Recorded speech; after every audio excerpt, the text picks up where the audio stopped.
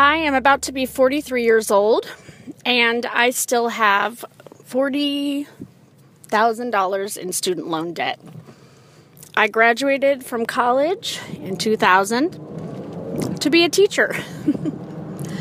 And in that time, while I was going to college, I didn't know what I wanted to do, and I was really scared that if I quit college, that I would never go back. And I was afraid that I would have to start paying those loans off. So I just kept going and going and going full time for 7.5 years.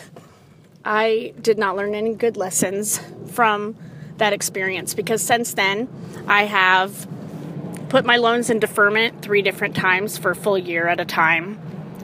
And I'm finally paying that amount, but it's only $350 a month. And the way that's affected my life is that I am married with 2 kids. I only work part-time now because my kids are smaller. And my husband has a good job, but there was always something else to pay for that was more important or that came first. And so this wasn't a priority to pay off the loans.